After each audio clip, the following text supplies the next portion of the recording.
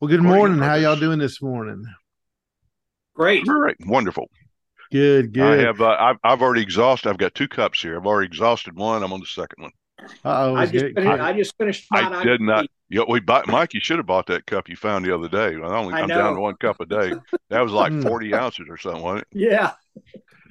Well, I neglected to fix me a little bit of coffee this morning. I don't know. My morning was a little discombobulated. Ran over here, didn't have anything. Ran back, pulled something out of the fridge, and I've got this, which That's right. I hardly ever drink, but Buzz it's decaf. Oh, bubbly and yeah, it's waking the throat up. So I just yeah, grabbed it. So yeah. anyway, we'll see how I'll do there. So after we get done, I've got to go, get my cup of Joe and Sure. get going with everything. But it's good to Understood. see you all, and looking forward to the time we have together. We have a lot to talk about, a lot of deep things to talk about. So once again, it seems like we're only going to be able uh, to just skim the surface of this, but we do want to bring it up. And again, want to encourage everyone as we go through this. We're going through Joel Beeke's Reformed Systematic Theology. It's a projected 4-volume set. Three of the volumes have already been published. The fourth and final volume is yet to be released. I think it's going to be released around June of this year, I believe. And so we are slowly making our way through it. So we would encourage you all, pick up the book, pick up right along with us, and for the little bit that we have the time to touch on, that'll be familiar to you. But there's so much more here, and we just encourage you to join with us. Tolle lege, right, Marvin? Pick up and Totally read, leg right? it. Oh yeah, That's actually, here it is. I got bookmark. Totally leg it. Oh, look at it. He's representing today. Yeah. No, this is actually Joel Beeke's the bookmark I got in one of my shipments. Much Mm, appreciated. wonderful. Wonderful. All right. Well, brothers, I'm about to open this book, and every time I open this book, I lose a little bit of my soul because something always creaks and cracks and pops. Oh, And I I'm know. thinking, what is this? Is this like Too the much the weight. sewn binding? No, I'm just brother, it's a worried about weighty one tome. day pages are going to fly out Well, everywhere. it Yeah. will. I'm telling you that it's hard to bind well a volume this big. But it is a weighty volume, and what you're discovering is that it creaks under the weight. Yeah, and then you get to the part where you come like to the end of one of the the signatures. You know how they bind books. You got the folded pages, and each set of those is called a signature. And you get to one of them, and it's like the glue's almost coming apart, and I'm like, oh, it just Oh yeah, kills yeah. me to see No, that. well, just resolve itself to yourself, brother. Just rejoice in Accepted. just Yeah. rejoice in the providence. I mean, your book's going to fall apart. There we go. Thank you. Just accept it. You won't have any Accept it. problem, right? That's Yeah. right. All right. Well, let's go ahead and get into this today. We want to look at three chapters today, and we want to two of them deal with God's moral excellence, and there are subsections to each one, and specifically within the overall subject of God's moral excellence, we want to look at jealousy, we want to look at impassibility, we want to look at joy, we want to look at wrath, and we want to look at compassion. And there's some really, really good questions that are embedded in Yeah. those, and that how do we hold to these doctrines in a biblical way? And yet, how are they balanced out with practical questions that we would have? And then also the third major thing we want to talk about is we want to talk about the Trinity, and Joel Beeke has it divided up into different chapters. And so the first chapter, part one, is talking about the biblical teaching of the Trinity. So we want to just touch on that. And again, Hmm. just by those titles, you see these are all very, very deep issues. And again, we're not going to be able to do that justice, but we do want to bring up a few things as we talk about these. So why don't we go ahead and do that? Why don't we just sort of do it as just a free for all this morning? Let's just start off with the first section: jealousy, impassibility, and joy. And brothers, I'll just toss that out to you, and we can take it up wherever we want to take it up, and just begin looking at it. Okay. I think he really kicks it off quite well on page 830 when the bold-faced title of the section, God's jealousy, the infinite intensity of divine affection. Mm-hmm. And I think that's the way he phrases it. And one thing I've noticed through all of this, and this was very helpful in many regards, um, but this this word infinite is just valuable to this because again it helps us to delineate. And I know he's always trying to steer us between the shores of one of saying, God has no feelings.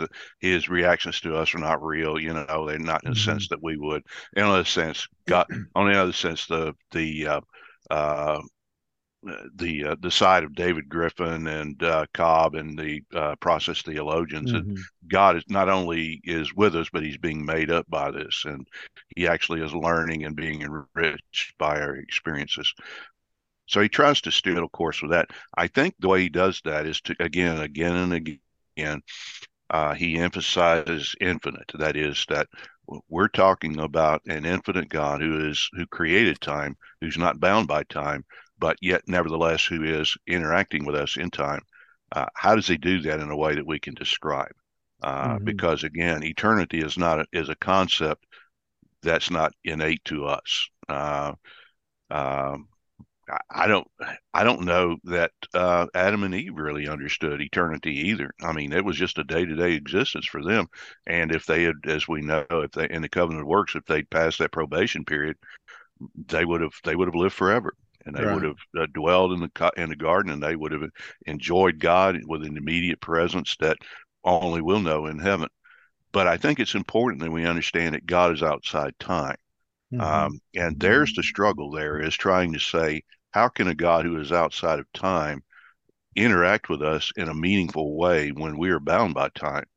How can he relate to us in that since he is not time bound? And I think Beeke does a marvelous job of doing that. And as we get into this, and I'll go ahead and make the point now, we might elaborate it further. I picked up the subtext of this, and I can't remember what page it's on now, but I think that we often say that the language reflecting this is anthropomorphic, and we've used that Mm-hmm. term a lot. And those of you that listen to the podcast, all five of you, and I'm looking right at you, uh, but again, that just means it anthropomorphic just literally means in a human form, and it's just an analogical way for us to talk about God. But the point that Beeke is making in here is it is that.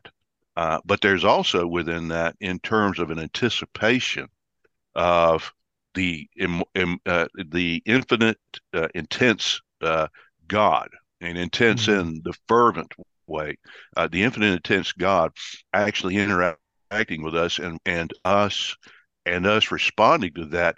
But it is not only in an anthropomorphic way for our understanding, but it is in a sense eschatological as well, Yeah. because it anticipates Christ. It anticipates Christ, and it's like if God were writing a novel, and in a sense, by the Holy Spirit, that really is what we have. We have a collection of 66 books that cohere wonderfully together, even though many of them have separate authors. But in that, we see that there are, as we would say in a suspense novel, that there are cliffhangers along the way. And wherever it is that, and particularly in the passages that Beeke is drawing our attention to, there's always this thing where we see God in the passion of His love, in the or in the that's another thing I want to talk about probably later is the distinction between passion and affection. But Mm-hmm. talking about that in a way that looks at and describes their immediate experience of that, but also drops the hint in an eschatological way that this is going to be resolved at a later time. That the infinite God, who is outside of time at this point, nevertheless, and by divine role, by divine equality, and as he says in the chapter on the Trinity by perichoresis, that he is a God actually who is fully aware of that, but yet has not really come in a way to explain that to us. And that's where the beauty of John 1 is John gets that, and he says he's the full revelation of God. All these things we have questions about in terms of the intensity of his love, of his wrath, of all these things. These are things that are fully resolved in Christ, who fully has a divine nature, but at the same time has a human nature which is mutable. I think it's important for us to say that Christ's nature is mutable in the sense that ours is, except as the writer of Christ in his Hebrews says, humanity. exactly. Yeah. As the writer of Hebrews says, that he learned obedience by his sufferings. So in other words, there was a learning process. The Gospels say, I believe it was Luke that says he grew in stature and favor and stature and wisdom and in favor with God and man. So there's a normal developmental process that we see there that relates to us, but at the same time also realizing that this is the eternal God. Who from eternity has been the eternal Son of God, who has made various appearances in certain epiphanies and things, kind of a clue of things to come. But again, he's fully here, and a lot of these are resolved. And as I was reading these chapters, and I know you brothers were as well, there was always in the background of your mind, I says, the Trinity is where we settle a lot of these things. Yeah. In terms of God's one nature, how it is that he perfectly, intentionally, and fervently, how he actually manifests that in this world, and how he does so in accordance with his divine nature. So, I mean, I just think this is really rich, and that's one of the things I picked up from it. Yeah, yeah. Let me do this, and then Mike, I want to toss it over to you because a lot of this I think folds over on impassability. Because when we're looking at the three things that we're looking at jealousy, impassability, and joy. And you might say, okay, well, how is God provoked from the outside toward jealousy? How is God provoked from the outside toward joy? And that would be a wrong way to think about that, because if he is provoked from the outside to these things, then he can't be impassible. So how is he impassible? But yet at the same time, he has jealousy. At the same time, he has joy. And what I want to do is I just want to read what Beeke has to say about it, because I think he lays it down really, really well, just like Beeke does so many other things.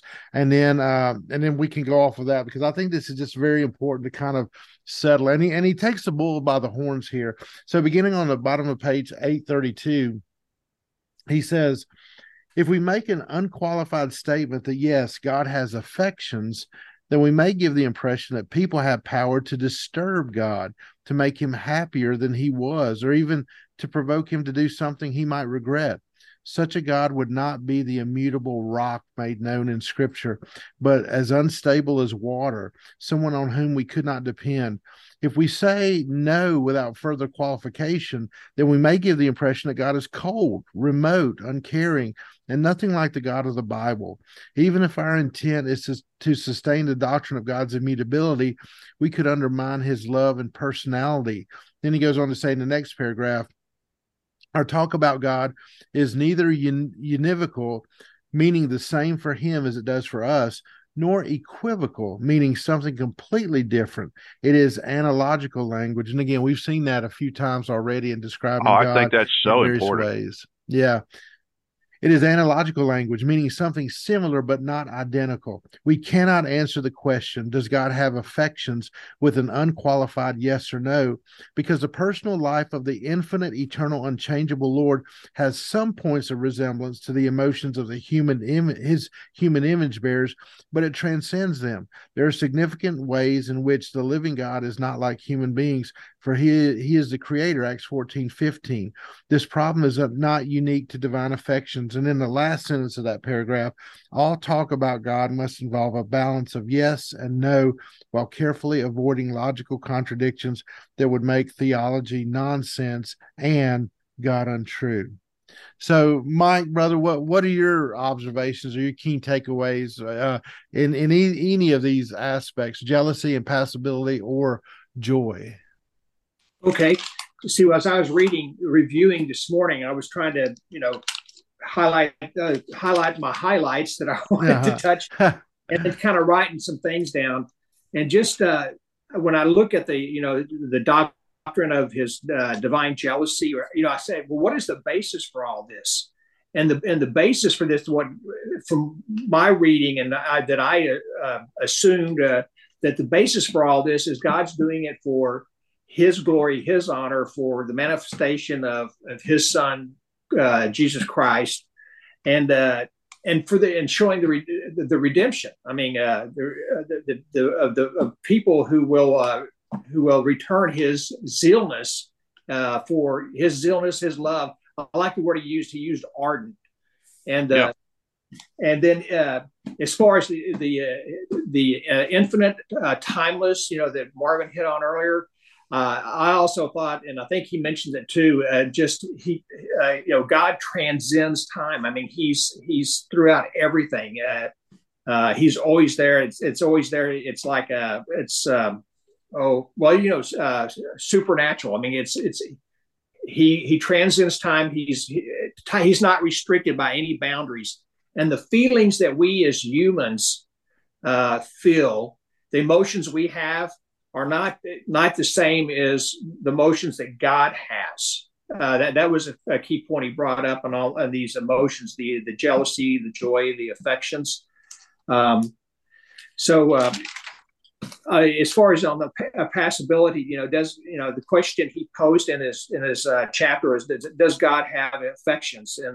And he said that is like a golden thread through the tapestry of the Christian tradition about does God have affections?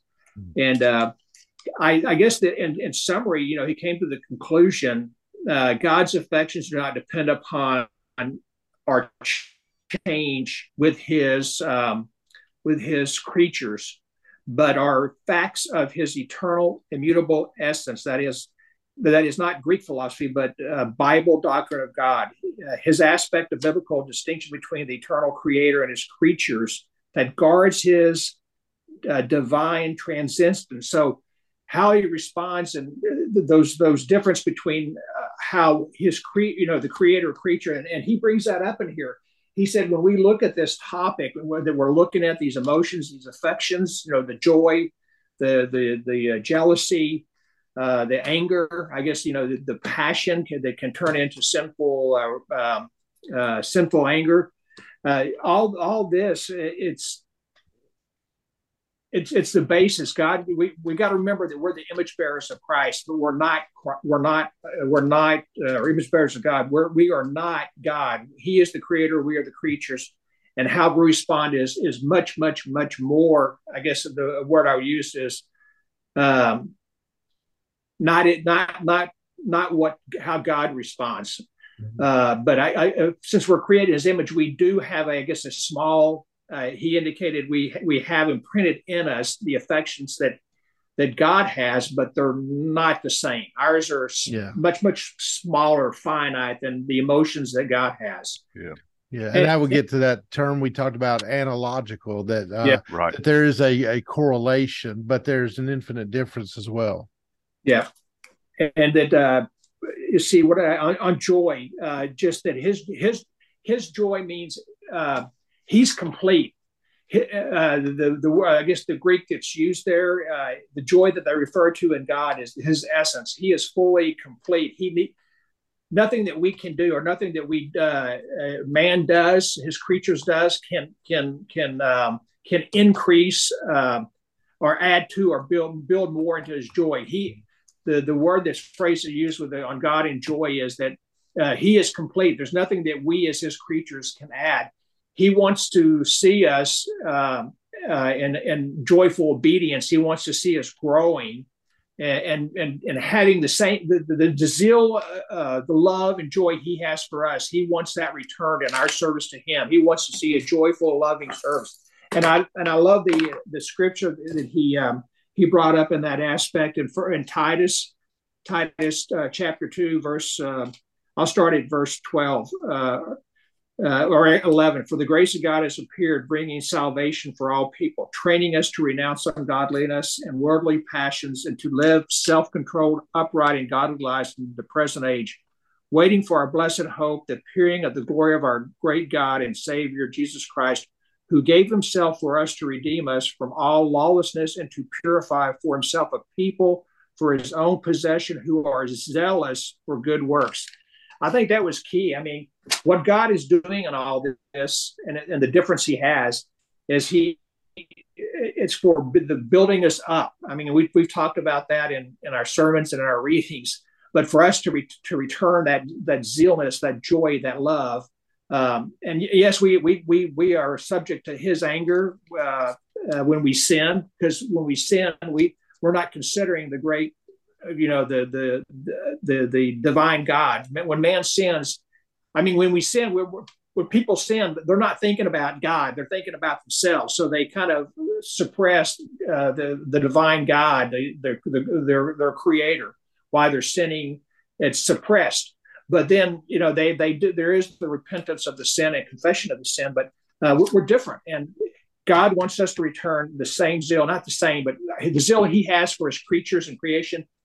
He's looking for a return. He does what he does for our good, for his glory, and the glory of his son Christ. So I guess that's what I have on those first couple of topics dealing with his affections, his emotion, his jealousy, his joy. Yeah, definitely. One of the things I wanted to talk about was, and you touched on it, Mike, passions and affections. Yeah, I think that's important. Yeah, and I like what Beeke says. He addresses that because he first comes out and says, 839. Yeah. Yeah, how can we even make a difference between these two? They're almost synonymous. Yeah. And I like how he explains it, starting at the top of 840. He says, if affection is taken in the sense of human passion, then we cannot affirm it of God without denying his simplicity, immutability, and blessedness. In other words, if God is a God of passion, and we need to understand there's a historical way that passions were used in our day and age. Passion is, unless it's like lustful passion or things like that, people don't normally make a negative connotation about it. I'm passionate for the Alabama Crimson Tide. No one would say, you have passion, that's bad.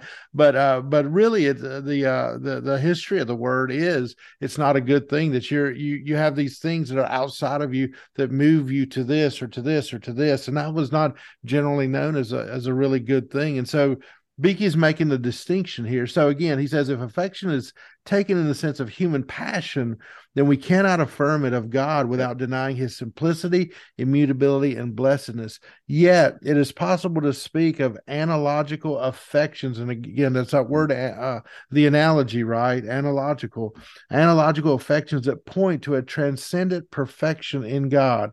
Though passion and affection can be used synonymously, it is possible to distinguish them as passive and active. Passions are the inner reactions of a person originating from outside influences, but affections may originate in the person's own will to influence others. In other words, it's coming from the inside going out. When theologians say that God is unaffected, quote, by the world, they do not mean that he is indifferent to it. But if we may think of affect as a line of influence, but that the direction of his affection flows from his eternal will outward to change the world, not from the world to change him. So again, the difference between passion and affect, passions are coming in, passions are outside of me, and they're coming, they're facing me, they're interacting with me, and now I have a reaction to it. Whereas with God, his affections, his perfections, they're a decree of his will. And because his will is unchanging, his passions never change. And so, I mean, not his passions. See, I said the wrong word. His affections never change. So that's why he is immutable. Right. And that's the word, as we know, that Jonathan Edwards prefers to use, as affections as well. Not only in terms of talking about God, but in talking about us as well. In evaluating the First Great Awakening, uh, he has several titles, religious affections. And what he's talking about is that is the evaluation of an action by the condition of the one having it. It's, as you said, Van, it's an outward flow. Passions, as you said, basically would passions would suggest that it is a change that is conditioned by other changes, which in itself is going to condition other changes. In other words, it's kind of in a cause and effect chain there, whereas it's time bound, and it's difficult for us to understand that because of God is because that is the way we are. Affections, however, talks about in its best sense, and that, and again, I'm going back to 839 um, in the second and last paragraph. He says, similarly, what he talks about, Augustine said, since these affectiones, when they are exercised in a becoming way, follow the guidance of right reason, who will dare to say that they are diseases or vicious passions. He says, similarly, Jonathan Edwards, while acknowledging that the meaning of words is a considerable measure loose and unfixed, and I think that's an important point, understood affections as vigorously lively actings of the will or inclination.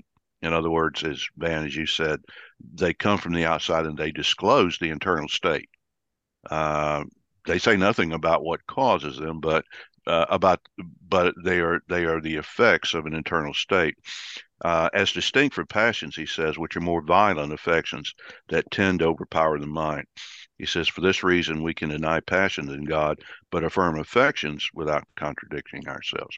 And I think that's it. And again, I mean, as I was reading this, and I mentioned this briefly in Sunday school yesterday, there is this extended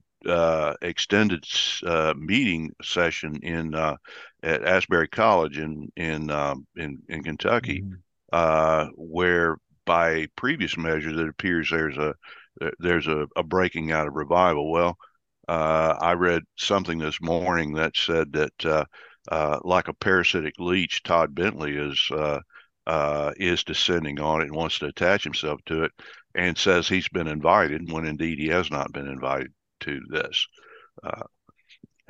But again, Edward would talk about affections in that sense, and he measures that in terms of what are uh,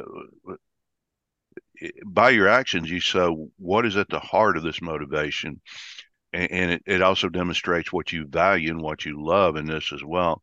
And that's why he was always so careful in evaluating that. And he was willing to bear the arrows of those who say, well, who are you to criticize somebody's experience?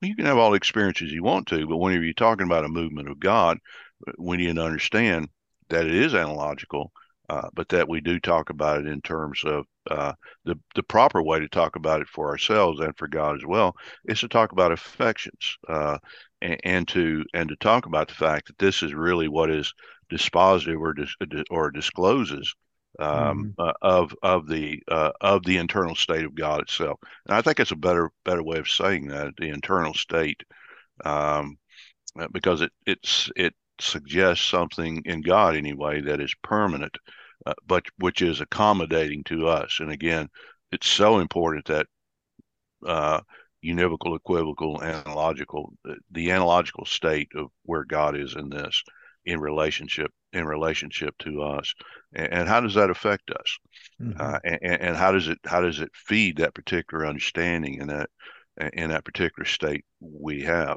uh, um, and direct our actions outward and towards God in such a way that they are reflective of God, I think. So, I mean, Van, I agree with you. You've latched on, I think, to really the heart of it here. And Beeke consistently uses this word affections to move on. And I think that even though it is not completely free of the misunderstandings there, I think it is a better word to use really to kind of move us beyond that and to elevate it to a point to where we talk about God and to talk about his actions and his thoughts towards us in that way. and it does avoid some of the problems, I think, of talking about passions.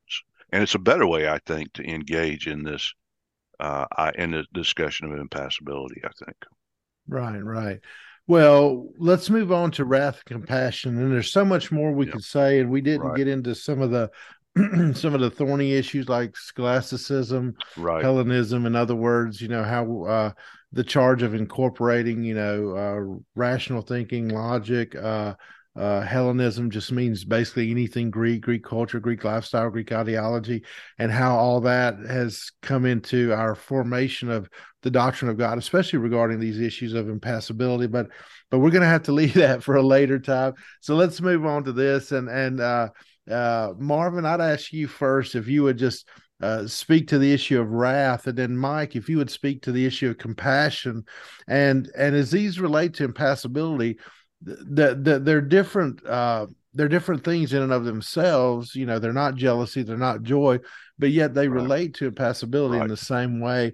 And I Right. kind of want to just kick it off by just reading what Beeke said about anger, because I think this is very, very good. And then Marvin, I'll toss it to you to speak more about anger. And then Mike, we can go to you to speak more about compassion and how these things relate to impassibility. But just two things real quick on page 854 and then the other one on page 855. But 854, the middle of the page, he says, strictly speaking, wrath is not an attribute of God's nature, but is his holy justice against sin. God does not enjoy afflicting and destroying his creatures, but rejoices in his righteousness and justice when he executes the law's curse upon sinners.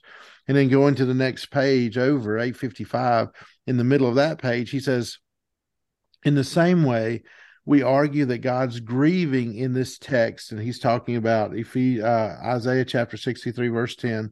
Ephesians 4:30, the grieving of the Holy Spirit. In the same way, we argue that God's grieving in this text indicates anger, but not sorrow, which would be inconsistent with his blessedness. Jonathan Edwards said, if God's infinite hatred against sin included, quote, pain and grief over each sin, then countless sins committed by demons and men would cause God to, quote, suffer infinite pain every day, end quote, and make him, quote, the most miserable of all beings, end quote.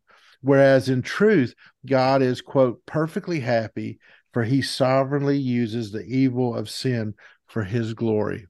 So he's talking about wrath there, Marvin, and he's talking about, God is not being batted from pillar to post because of your sin and my sin, and he's just reacting to this and grieved over it. And like Edward says, the most miserable creature, although he's not a creature, but the most miserable being in all of existence, he's not that.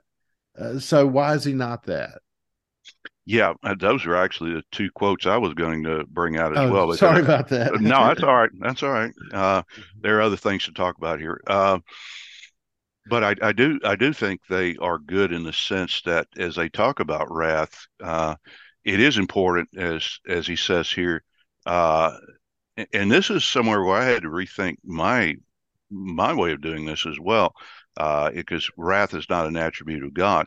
I find myself sometimes when I'm talking about the attributes of God, actually slipping wrath in as an attribute of God. Yeah, I'll do that too. I'll interchange Yeah, justice and wrath. right, and Yeah. he's made a good point, and I'm more careful about that now, really, to talk about justice and to talk about wrath as an expression of justice. Mm-hmm. And also again, we were talking about internal states and affections. Again, I mean, this is where the choppy waters are in this, in the fact that in terms of all the analogical descriptions we can make of God in terms of his wrath, I mean, this is the one that is hardest for us to relate to, in terms of his righteous, settled opposition to sin in whatever regard. And to understand there that at the one time, that on the one hand, it is impersonal in the sense that it is an expression of his divine justice. And again, there is this idea of the infinite offense against his right, against his divine justice. And again, this is a discussion for another time, but this is where I think that Jonathan Edwards and I think Andrew Fuller, one of our English particular Baptist forebears, who's vastly underappreciated, I think, and also James Pettigrew Boyce, the founder of Southern Seminary. All three of these talk about the atonement in this category as well, in terms of whatever atonement have to be made is an infinite satisfaction to the justice of God. And I think that lends an interpretive lens to this as well. When we understand, as we started out this discussion by saying, infinite is always in view here, and infinite doesn't have to mean impersonal. On the one hand, I said it can be impersonal in the sense that it's God's settled opposition to unrighteousness, but on the other hand, it is personal as well, is because in a covenant relationship, wrath is not always God's first and last reaction to sin and to unrighteousness. I think this is where wrath and forbearance, wrath and patience are just so wrapped up with each other in terms of talking about the nature of God. We see in Second Peter talks about the scoffing of those who say, well, where's the promise of his appearance, or where's the promise of his coming? And in terms of kind of a one-to-one breakdown, a correlation between actions of injustice or violations of God's righteous nature and God's righteous law against him, looking for an immediate punishment, as if that's the only way really to display that or to interpret that as a one-to-one kind of relationship there. Whereas God's forbearance and his patience there, and coupled with justice in that, says that he can be wrathful, but he can also be loving. In that sense, then love is an attribute, but the two of those together are not contradictory, in the sense that the forbearance or the delaying of his wrath is for a purpose. It is for a higher purpose that God has in mind that is not temporally bound.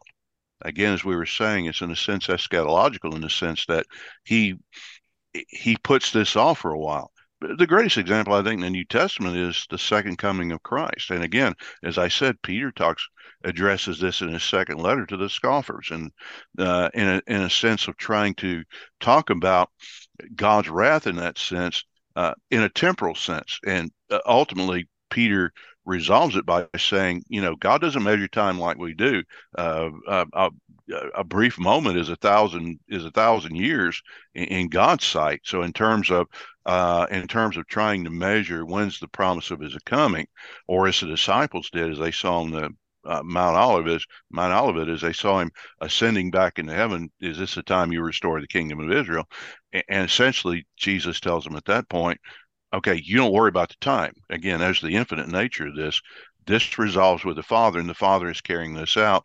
And my work, having done this and being ascended back into heaven, is the forbearance of God in not bringing wrath. One day wrath will come. And if it did not, he would not be God. And if he did not, every promise that he makes to us would be invalid. Because again, he promises us that we're going to live in a world that is free from sin and unrighteousness. If we have a mixture of sheep and goats in the flock, then how is that heaven? Or where is justice in that? And that, again, I think that's where we get muddled with our friends in talking about God's justice. And I have a friend that says, well, you're a hellfire and brimstone preacher. I said, well, I have to. I am. But again, I do say that, and ultimately I land on that. But I also emphasize, in a practical sense, the patience of God in this, in the sense that it is the grounds, as Peter says again in Second Peter, God's not willing that any should perish, but that all should come to repentance. Now, again, there's some interpretive issues in that as well. It's not a and Van, I think you were saying this as well in the introductory thing. There's not this thing there where God is willing in the sense that all men repent. He is that because again, I mean, it's a reflection of his righteous and divine nature. He created us in righteousness. He created us for holiness. And in that sense, then it does not please him uh, that we do not repent. It actually, in that sense, in an impassable way, grieves his heart that we do not repent. But by the same token, it is one of the solid basis of gospel proclamation that we do is on the one hand we can say God's justice will be satisfied. You see that pictured in the cross. You see that picture in the resurrection and the ascension. You see that reflected in the early preaching of the church. You see all that reflected in the fact, and the fact that he has not come to judge sin yet is an encouragement for you. Is an encouragement for you to repent because God has opened up the gospel promise there that those who will repent and come to him will be saved. And again, this is apart from any discussion we have about the freedom of the will or whatever, and I don't think that particular passage deals with that as our Arminian friends believe it does, but it is talking more about the nature and the character of God in that, in the sense that that's the way that wrath is disclosed. It's disclosed eschatologically. It's disclosed in time. It's not a one-to-one relationship like your mother or your father standing over you. And whenever you reach out to grab a burning stove, slapping your hand and moving it away, then obligating them to follow you all around the house and to slap your hand or to do whatever they can to keep you from any harm. There's a certain trust they have in letting you roam like that.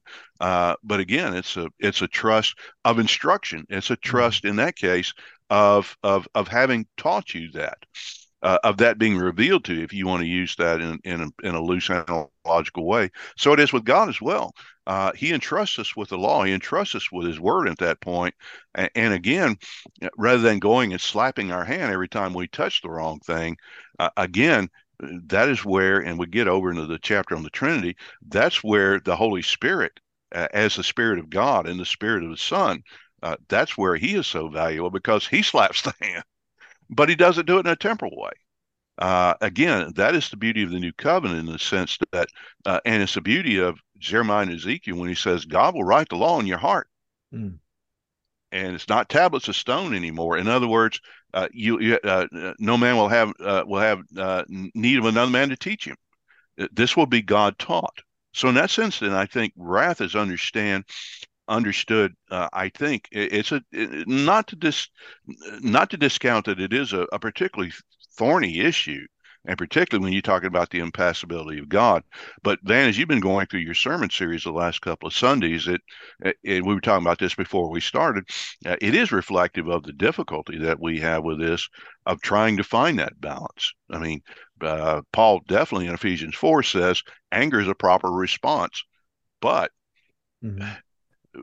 within what boundaries it is. Well, the boundaries there are God's word, and the boundaries are the sanctifying work of the Spirit. Those are the two guardrails there, where God is keeping us from harm and keeping us from the natural consequences of unrighteousness and of violating his of violating his righteous law. And in that sense, then, I mean, it's jumping over to the end of the chapter where Beeke talks about the practical implications of this. It fills us with joy as to know that God takes that immediate attention of that personal to, and this is where it's personal to us, personal to each and every one of us, in the sense that it's not just a group guidance, but it's a personal guidance. And unlike a teacher who has 30 people in their classroom trying to keep up with all of them, God, by the Holy Spirit and by the sovereign election and work of Christ, in both of those cases, God is keeping up with us in a way and guiding us in that, and knowing us better than we know ourselves, and being a teacher by the Spirit and by the Word in order to do these things. So I guess in the end, I think wrath is a difficult concept for us to grab around. But then again, trying to build into that the patience of God seems in a way to muddle it. But at the other time, in the other sense, I think it actually helps us to resolve it in the sense that God has given us a promise. Yet, yeah, injustice and and sin will be judged, but there is a day of reckoning for this. But until that day, both for unbelievers, it's a time for repentance. For believers, it's also a time for repentance as well, and to know that the God who has set that day of justice, in which Christ will return and will judge the earth and will gather His own people into unto Himself to build a righteous and perfect new heavens and new earth. It is a promise for them. It's a warning for the unbeliever, a promise for the other, and it is foolish there really to try to mistake it one way or another as if God is indifferent to this. No, the cross says, and Jesus says, is extremely is the opposite of indifferent to this. It is His work which really burns this into our hearts and make this a reality. I think as we watch the work of Christ against injustice and unrighteousness, and in His patience in bringing us to Himself, and His patience with us by His Spirit of sanctifying us as well. And that's the way I would see wrath in terms of trying to reconcile that with God. I mean, as we said earlier, all these things beg us to go to the Trinity, and it's, the end of our study is that, in which it is much easier, I think, as Christ exegetes this, as John 1 says. John literally says the Son Jesus exegetes the Father for us. In other words, He draws him out or explains him to us. I think we're on sounder grounds really to lean on that. Very good, brother. Thank you. And and Beeke says this. He says, therefore, divine wrath is immutable in the sense that it expresses the attitude of God's unchanging holiness toward all that contradicts it. God's wrath is not merely a negative effect of sin, right, but the personal opposition of God against sinners. And then he goes on to say, God's immutability does not mean immobility. Right. His immutability is not immobility. He is a living God, a pure act of personal life in eternal infinite motion of understanding and love. We can consider divine anger to be a motion without contradicting the immutability of divine affection, so long as that emotion is not viewed as temporal, but as the eternal act of God's will to glorify His holiness. This one simple eternal act of the divine holiness relates to different people at different points in history in distinct ways. Towards some, it is the motion of wrath. And that's exactly what you were saying, that as we come under, as we sin, as we come under God, that there's always, to use my bad illustration, it's like these beams are constantly shining down. You have the beam of God's justice, right? And if you're under sort of the beam of His grace, you receive His graciousness. But as you're an unconverted sinner and you're under the beam of His justice, and again, this is a bad illustration, but what comes out of that justice is wrath. And so for that time that you're there, wrath hangs over your head. But should by the grace of God you come to know Christ as your Lord and Savior, well, you're not under that anymore. His justice is not displayed toward you. It is now His graciousness. Right. And that's I appreciate that. And again, I think it's also why in the New Testament, whenever God talks about, in His personal way, talking about opposition to sin in our lives, He doesn't call it wrath. He calls it chastisement. Because again, there's a constructive element to that is anchored in Christ. So I think all of that's very good. Excellent. Well, Mike, bring us into compassion, my brother. Okay. Well, before I start, going through it and just looking through it, thumbing through the pages on this section, I think bottom line is this brings out, you can't talk about this without talking about God's love for his creation, his elect. And he starts out by God's goodness manifests itself in His mercy to the miserable. The Word of God teaches us that He is aware of His people's suffering with a compassion that engages Him to support and deliver them. So, he sets the stage. I mean, he has that love for him, that compassion for his children, and the compassion is he has those covenantal relationships. He has covenants out there that he's not gonna break the covenant he makes with his people. So using his covenant, his compassion reaches out to the elect people before they even turn to him. And his purpose in showing his compassion is to show his love, to show his essence, to get his people to turn to him in repentance and worship of him as the one true only God. Recognize him as the God, the God of all gods, their Father. And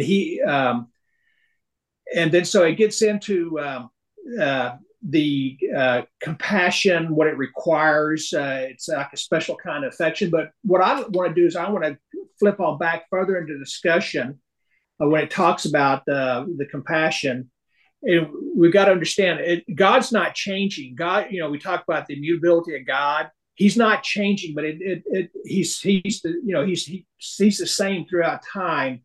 And he said, people need an unchanging God. And this is at the bottom of page 865, the next last paragraph. People need an unchanging God, not a God who rides a roller coaster of emotions and pain with them, but one whom they can find constant strength, steadiness, and stability. All men seek this immutability.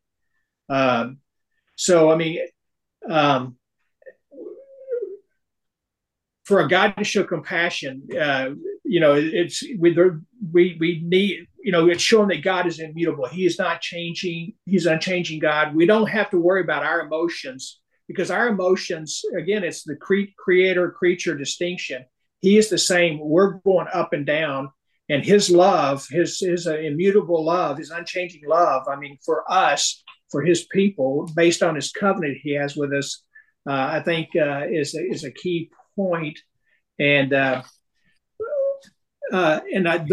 point I made earlier about love, on page 868, there's a good section that talks about God's love, I believe, that I think sums it up on his compassion. And it's at the middle. It starts with, Owen said that God has a true delight in his people, which includes not only the outward demonstration of love, but the inward affection or joy of heart and expressed in intensity. So, I think that his compassion is based on his love for us. I mean, it goes back in there. I mean, if you don't love something, this may be too simplistic, but if you don't love somebody or something, you're not going to do anything to reach out to them or to assist them or to love them or to rescue them. But if you love something, you're going to have that desire, that drive that's going to cause you to return the love that the creator has for the creature. So again, it's God's using his compassion to bring us to him. So it's like it gets back to the discussion we had on the difference between affection and passion. So passion is our outward response. Did I get that right? Is something outward that affects you. Yes, yeah. Right. From the outside.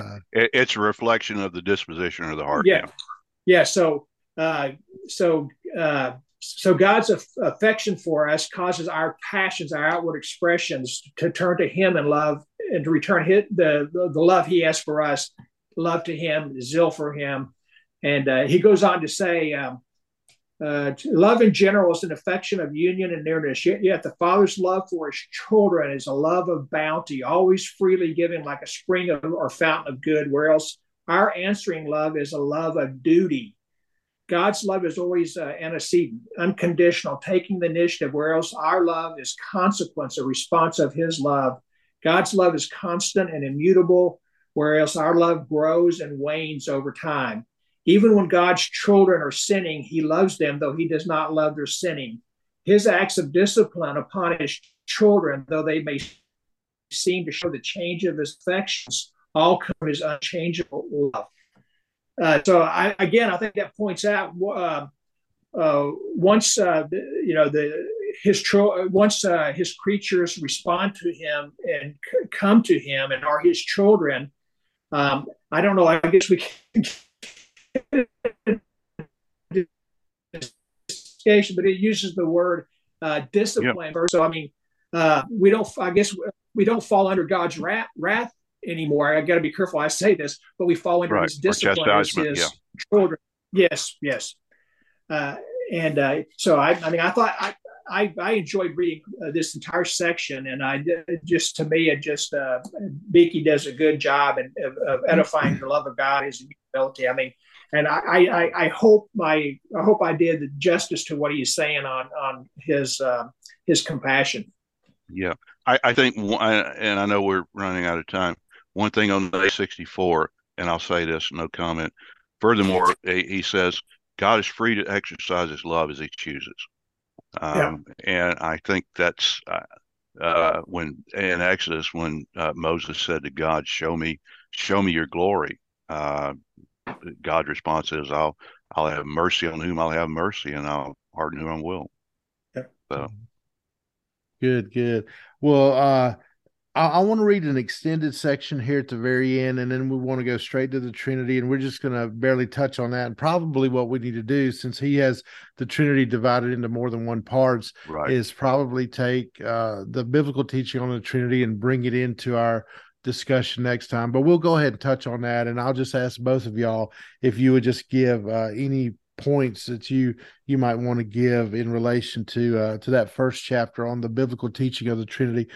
But, when we talk about God's affections and his impassability, admittedly, these are extremely difficult ideas to kind of get your head wrapped around.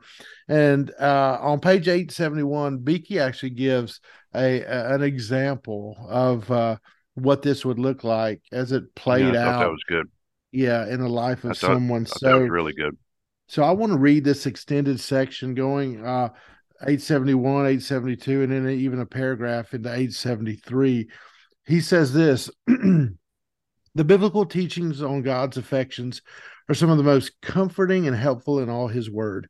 However, they remain some of the most puzzling.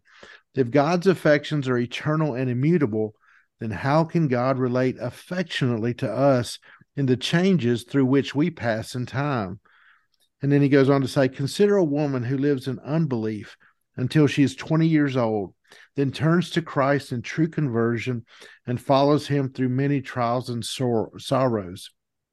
God's affections toward her are manifold: wrath prior to conversion, yet love and mercy leading her to conversion, delight in her repentance, compassion at each of her sorrows, fatherly displeasure over her remaining sins, and fatherly joy at her sincere though imperfect obedience. In one sense, she has been loved from eternity, for God chose her for salvation. On the other hand, she was not justified and personally pleasing to God until he drew her to trust his Son.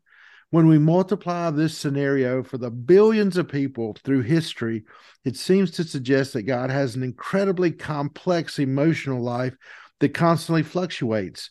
It may also suggest that God enjoyed perfect peace until the creation and fall of his creatures, but his inner life has been changed, even disturbed, and will not settle down until Christ returns.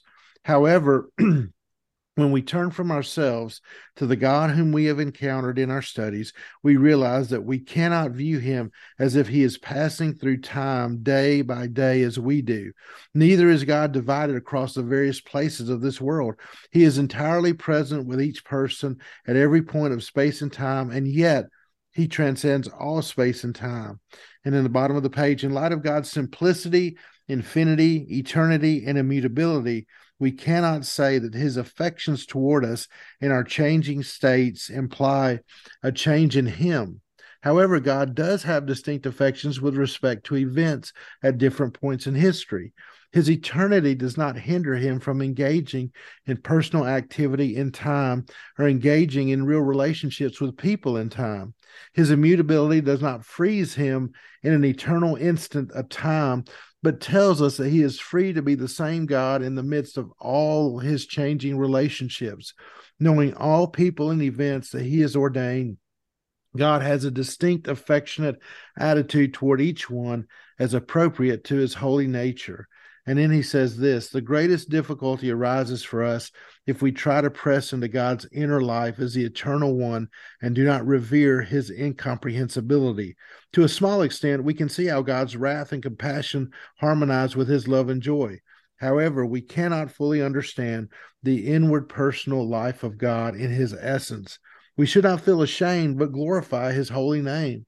To comprehend the inner life of God would require us to be God. Our analogical knowledge of God as his images is rich and beautiful, but as limited as our little minds. It is knowledge of the Creator adapted to the needs of created or creaturely minds. And then he says this: sound theology requires delicate balance. And to that I say amen. Yeah, that's right. And yeah, I love that. I love that illustration there of the woman talking about the different stages of life that she goes through in relationship to God. It is a mutable situation to her. Yeah. I mean, she's going from stage to stage, or as the psychologist would say, from state to state. I mean, it is a real transition, but it is not a discontinuous transition.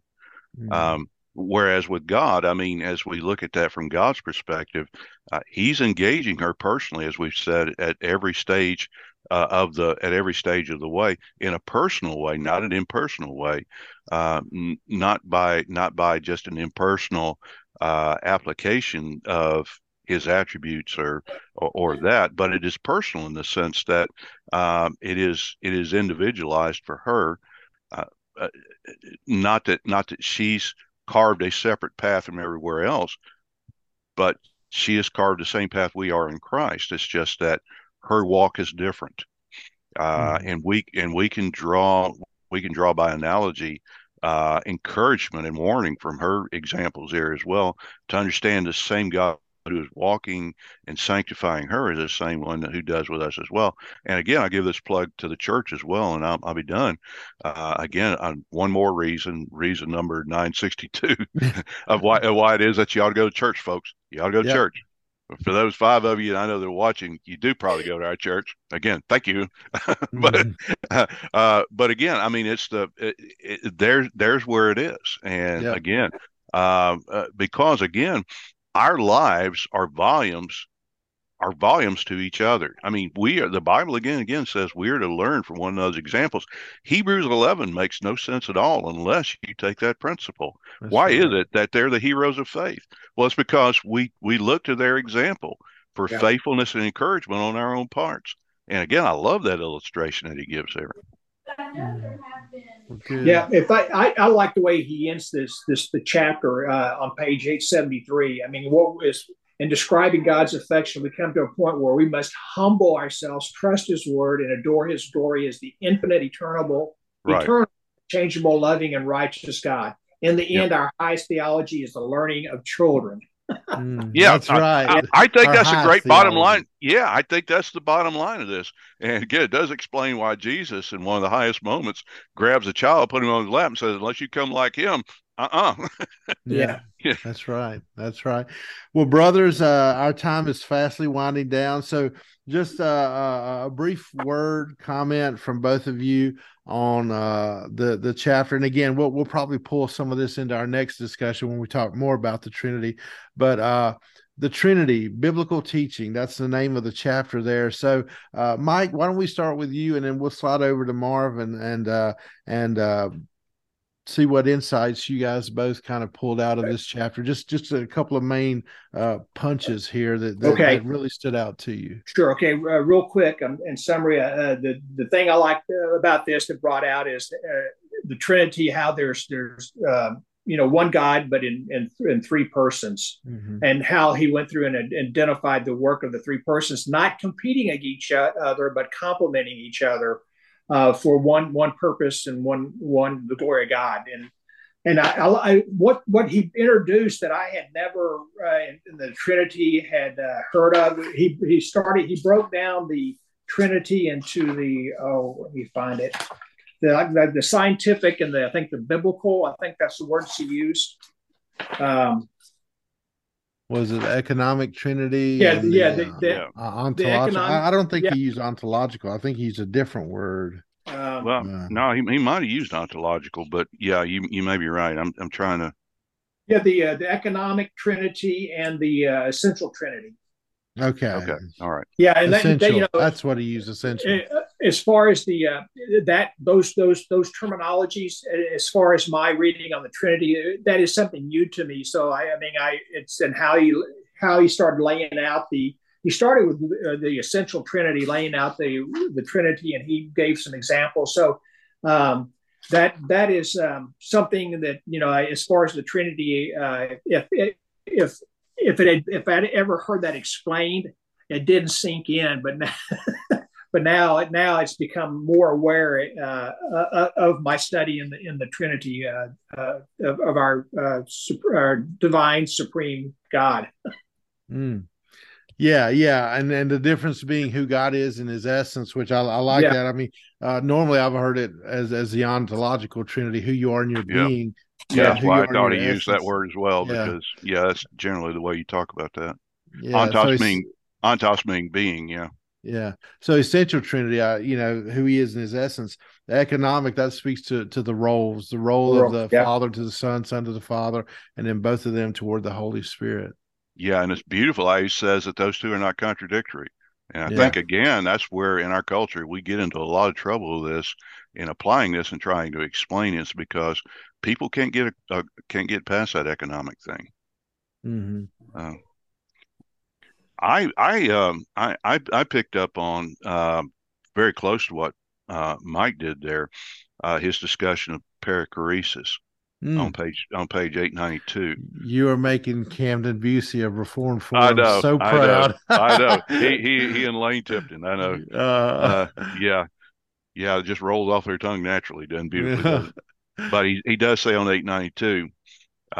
He says theologians refer to this mutual indwelling as the divine perichoresis, Greek perichoresis, choresis, actually is the way it would really be said in Greek, which literally means movement in a circle and figuratively refers to reciprocity or interpenetration.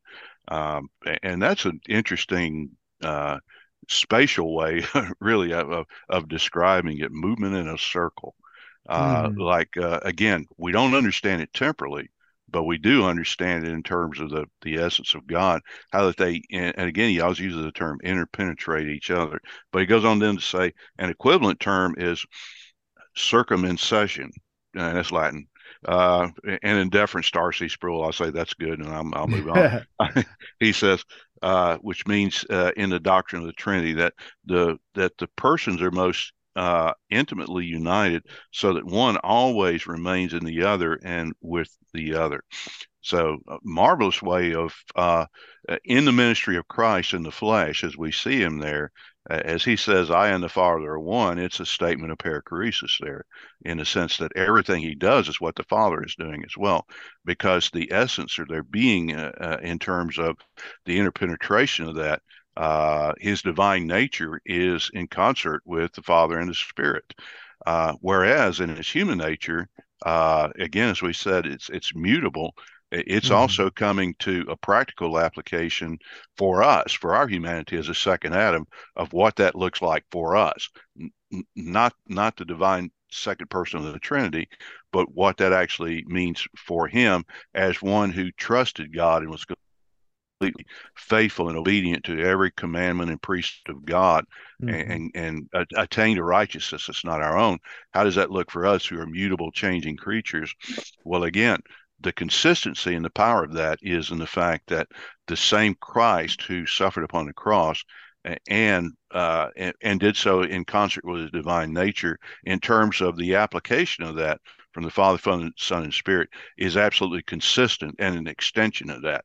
And I think that's where a lot of modern theologians go astray in this is they get carried away with that, and in terms of trying to relate it the to the culture, abandon that, and certainly they abandon the whole idea of perichoresis, and in that sense, set the Father against the Son. Mm. Very good. Very good.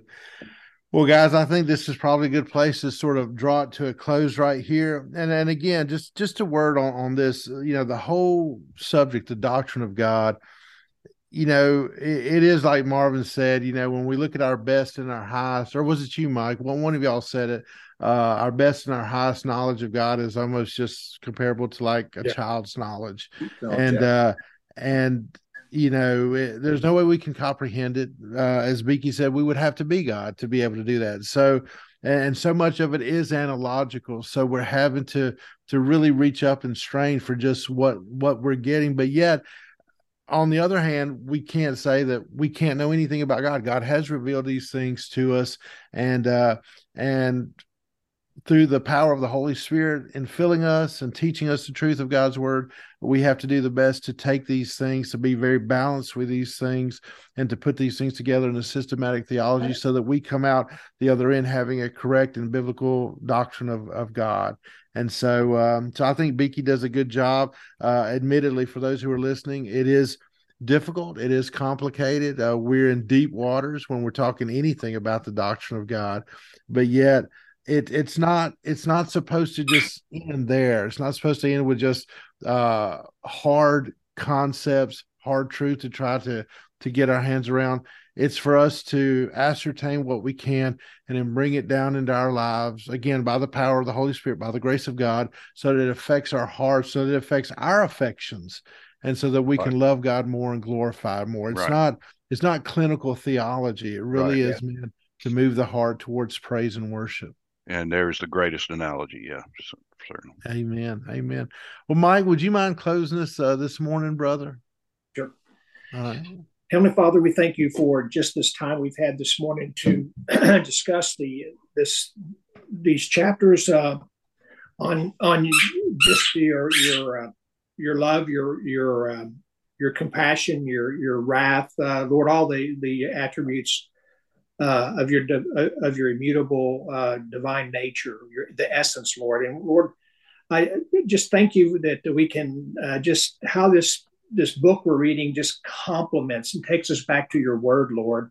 And Lord, as we study and discuss this, Lord, it's just very important to remember that you are the creator and we are your creatures. And we need to remember that. And we need to look at this as learning, Lord, because we are your children and we need to approach it in that aspect.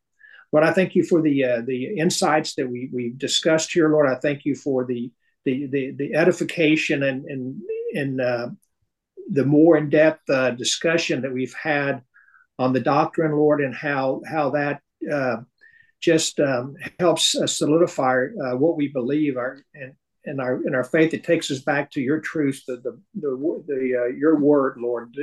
And Lord, I thank you for that. I thank you for Van and Marvin. Lord, I thank you for those that are watching this podcast. Lord, I just pray that this has helped them gain a better understanding, or maybe even opened additional questions to explore, to grow in the study of theology, and to help solidify a basis of our belief, Lord.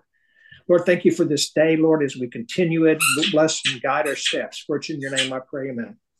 Amen. Are you playing with your squeak toy down there, Michael? No, that's Topaz's entry at the end, playing a co-starring role. Yeah, I have my French doors closed that are to come into my study, and I have curtains to block out the light and noise that were left that we had for Myra when she was with us. And so Topaz was able to come in, but then the weight of the curtains closed the doors behind her, so she can't get out. So now she's playing in here and wanting my attention since she's locked in the room with me. Okay. Well, it's a regular sound we hear in our Monday prayer meeting. Yes. And for those of you who aren't watching the video, we just saw Topaz, I guess the podcast mascot, jump into to Mike's lap just a second ago. So anyway, well, brothers, good being with y'all this morning, and I pray that the Lord blesses your day today, and may He be glorified. Amen.